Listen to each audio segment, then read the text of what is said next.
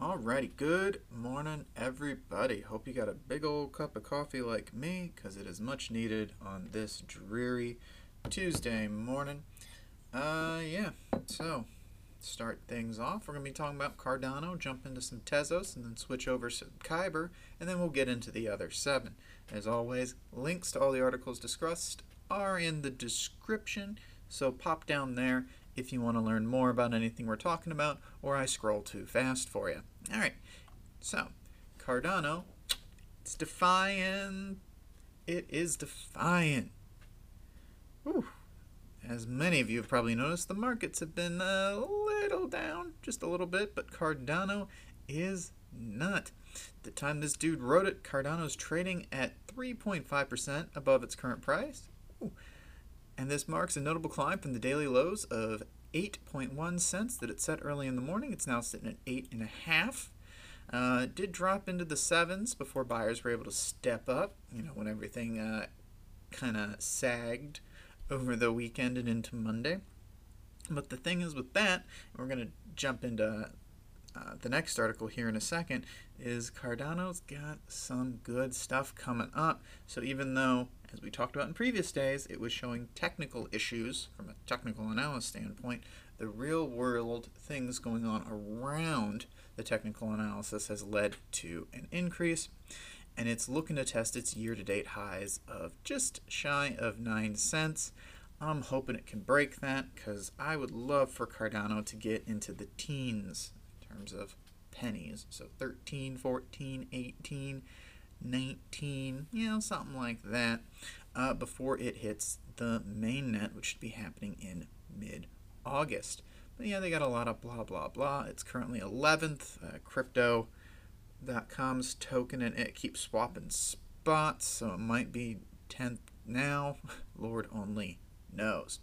But yeah, so I believe this guy was inspired to write this article because of this one.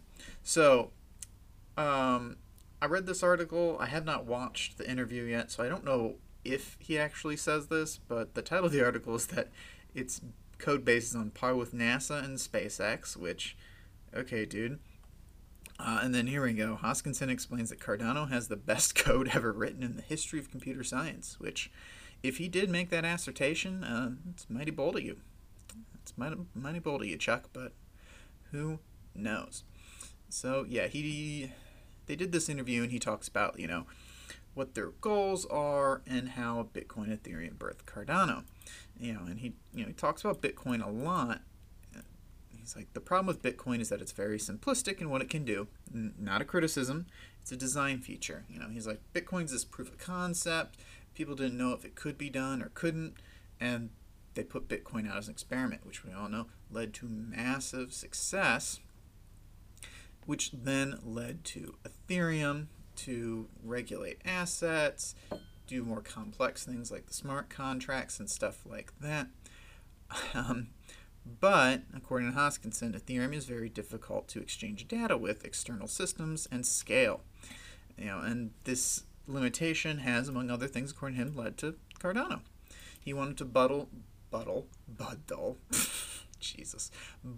these three things together: the interoperability of Bitcoin and the scalability and sustainability that Ethereum was lacking. So kind of like take all these different concepts, bring them into one, bam. So there we go. Hoskins summarized that Cardano is moving forward faster than any other project and has the best code in the world based on quality standards of NASA or SpaceX. I guess he did say it, which, all right, man. This dude's out here spitting fire, so I'm hoping he's got the receipts to back it up, because if that's the case, we are going to be looking at $1 Cardano here in the next year or two, which would be insane. I'm incredibly bullish on Cardano. I own Cardano. Obviously, this is all entertainment. Do not invest in Cardano because I'm talking about it. Do your own research. Look into things for yourself. Listen to multiple different YouTubers talk about it. Read a lot of different articles written by people way smarter than any YouTuber you're going to hear talk about it. Check out its community. Check out the real world use cases and all that stuff. Don't just rush into something. Always take a couple days and sit on it. You don't want that FOMO to make you invest into something you'll later regret. But yeah, no, right off the bat, two things back to back about Cardano. But hey, let's hop over to the other staking coin, Tezos. And there's a couple other staking coins I'm aware. But so Tezos, lucky for them, they did a 25 million class action lawsuit settlement so they can avoid any SEC action. So basically, Tezos was in a little bit of hot water for their 2017 ICO, just like a lot of other people. Securities and Exchange Commission here in the U.S. came down hard on them, talking about how they may or may not be unlicensed securities offerings, and all this back and forth. So basically what it boils down to is, according to the Tezos Foundation, they chose to settle all claims because they believe it's in the best interest of the project and the community. The foundation continues to believe the lawsuits were meritless and deny any wrongdoing, but lawsuits are expensive and time-consuming, and they decided it was a better use of their time to negotiate a one-time settlement than spend the next 3 years fighting things out into court where they may win or they may lose. Hey, I agree. The SEC gets to give them a little slap on the wrist, they pay a little fine, and they can move on to what they want to do and focus on its mission to support the long-term success of the Tezos protocol and ecosystem. Cool, I get it. It makes sense. This is honestly why a lot of businesses settle. The SEC likes it because they don't have to spend money on a trial and they get a nice little payout. And the companies like it because they don't have to spend money on a trial. That's really all it is. No one wants to spend money on lawyers unless you are a lawyer. And even then, you don't want to spend money on a different lawyer. So, But yeah, so it puts an end to all these class action lawsuits, and it'll prevent any further enforcement action. They get a little qualified immunity because they already paid for their time. So yeah, it's not bad. But it will be a lesser evil for them. Oh yeah, the foundation holds like 635 million assets. Yeah, I'd pay 25 million to not have to risk the other 600. Like, duh. I mean, there's nothing out there, but yeah. So, in case you didn't know, ICOs around in 2017, initial coin offerings, you could buy into them and you got coins before they went live, which is similar to how securities are bought and sold traditionally. So the SEC came down and really went, whoa, time out. You guys can't be doing this. You're not licensed securities, and the requirements to be a licensed security are way ridiculously high, and a lot of projects wouldn't have been able to do that anyways. But yeah, we talked about Telegram yesterday with something really similar. They paid out their thing. They got to refund their investors and do yada, yada, yada. Tezos is an existing system, an existing protocol. It's a top 20 crypto, for crying out loud. They're not going to risk that to maybe win. It's just not worth it to them, and I get that. So yeah, there's your Tezos news for the day. Hopping on over at good old Kyber Network. So, So on-chain liquidity protocol Kyber announced yesterday that a major upgrade of the Catalyst protocol is going live on July 7th. Hey, good for them. I think they shot up pretty high on the day. Like, this news is a pretty good deal. So they're looking to release their Catalyst. So the Catalyst aims to reduce friction in liquidity contributions, introduce rebates for high-performing reserves, and allow decentralized apps to integrate with the Kyber network by adding a custom spread. Not too bad. It also includes the launch of Kyber DAO, which is a platform that can let KNC token holders participate in governments. Oh, okay, look at that. They're making it a little bit more spread out. I like the governance idea behind it. It's pretty cool. So, yeah, the upgrade in DAO will support 3 key groups: stakeholders, the reserves who provide liquidity, dApps who connect takers to the Kyber protocol, and KNC holders who form the heart of the network. Cool. So look at that. They're looking to increase the number of options, and they're like, oh yeah, we got stuff coming down the pipeline. So I've heard a little bit about Kyber here and there. I will admit I don't have a huge knowledge base behind it, just because it's only started popping up pretty recently, but it looks like they're doing some pretty good things. and coordinating with dApps and DeFi seems to be the winning move right now. We'll see if it turns into a real thing or if this is just a flash in the pan fad. If that's the case, I hope Kyber can adjust, but we'll see. But moving on, we got to talk about some elite hackers. So a hacker steals Balancer's comp allowance in a second attack within 24 hours. Though the second sum isn't as large, they did get away with a $500,000 attack, and less than 24 hours later, they think they came back and got another 2,500, which that's a lot of risk for a hacker. I mean, whatever. So yeah, this was a pretty complex hack. They used flash loans. So they loaned more than $33 million that was used to generate these tokens, which represented ownership. They didn't transfer the tokens to the Balancer pool. It triggered Compound into distributing the comp accrued by the pool. It then forced Balancer to update the pool's balance, which at this point included all of the flash loaned money. The system believed that the hacker was entitled to it, and despite not having held any money. So they did this twice, according to this engineer, Mr. Howe, over at DBank. He fooled Balancer system into thinking he was owed comp when he wasn't, and then he converted it to Ethereum and made off with it. Well, $2,300, but it's very similar to a loss from earlier that day, so it's looking like some dude came back and double dipped, which is crazy to me. You made it, you did it, you hacked. Get the hell out of there. But greed. Also, don't hack things.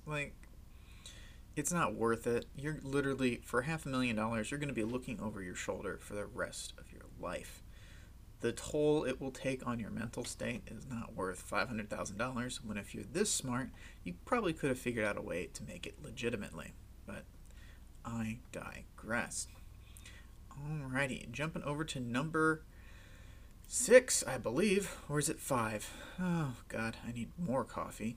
So, oh yeah, IOTA. It's talking release of its Coordicide. We talked about Coordicide earlier this past week.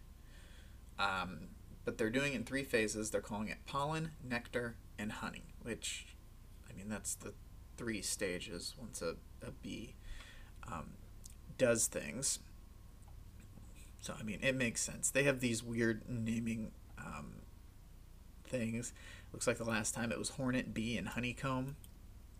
So, yeah. So, pollen is going to be its first step.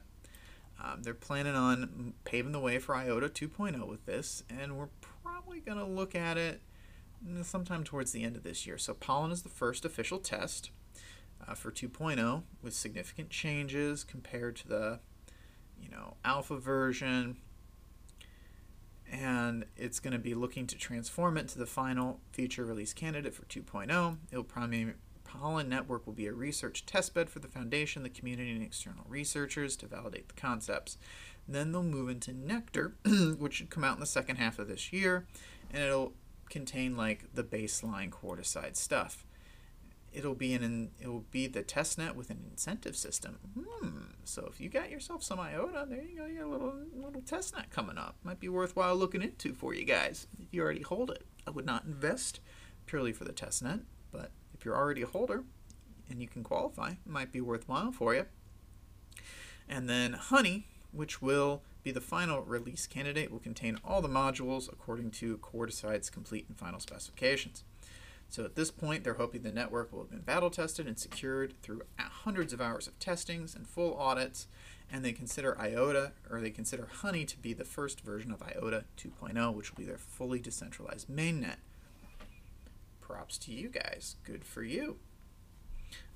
IOTA, specifically their Tangle, has gotten a lot of press over the years, and I've heard a lot of good things about it.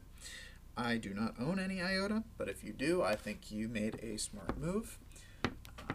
Me personally, I try to invest in 3 or 4 projects. I don't like to spread myself out too thin, but at the same time, people with more skills than me, they may feel comfortable doing a lot more. So if you got IOTA, good for you. But Hey, altcoin season on Wall Street. Old crypto potato. I love me some crypto potatoes. Yeah, so Wirecard's stock price has had a bit of a roller coaster. If you've been living under a rock, Wirecard supplies debit cards for Crypto.com and 10x, at least in Europe, and they couldn't find like $2 billion.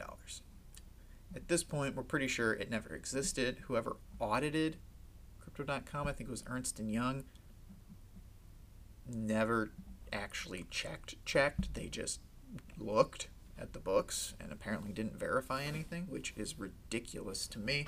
But hey, you know.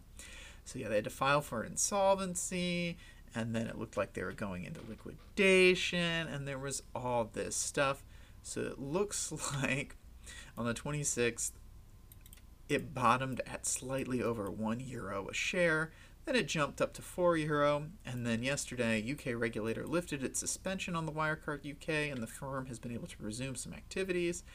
It's jumped back up to about $9, when I believe this thing was sitting in like the 20s or the 30s.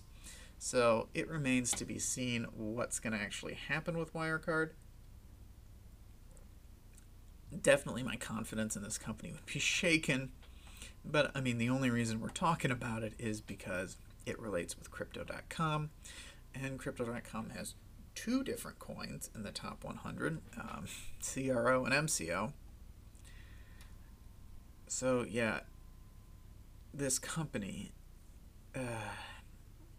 they have their fingers in a lot of different pies, and they reach too far, much like Icarus, and the wax melted and they plunged into the sea, and it remains to be seen if they will be able to survive. Alright, but moving on from the depressing news, we got some good stuff. The Altuna testnet. Altona? Altera? I don't know. The testnet for Ethereum 2.0 has successfully launched. Woo! 4 different clients. So if it's successful, another testnet will be launched, and then they'll deploy Ethereum 2.0. We'll see how long these testnets run for, but it is actually showing some progress towards Ethereum 2.0 finally. I know we talked about this a few days ago, but yeah, but Danny Ryan has been the one like really putting things out here, at least according to Crypto Newsflash. But yeah, Altuna will have the specifications of the Ethereum 2.0 mainnet, and it'll differ from Topaz and Onyx testnets because it's a multi-client. And then the Shalice testnet, wow, 50% Lighthouse and 50% Prism, and Witty because it'll be the first deployed with 4 clients. So basically, they're trying to test it in as close to a real world scenario as they can. You know, it will be a DevNet. It's letting them test the version 0.12 in a production environment and really do a lot of different stress tests. This is good. Finally, this is good. Ethereum 2.0 needs to scale the network well, because if it does not, it's going to lose out to good programs that are starting to actually come together and really perform, like Cardano, for one. I mean, you're risking IOTA's getting ready for their mainnet. Like, Ethereum needs to get its act in gear, or it risks actually losing out on what made it so special. But okay. Yeah. So, here we go. The most secretive Bitcoin wallet just moved nearly $1 billion. What? This is just fluff. It's interesting, but it doesn't actually affect us, like the little people, at all.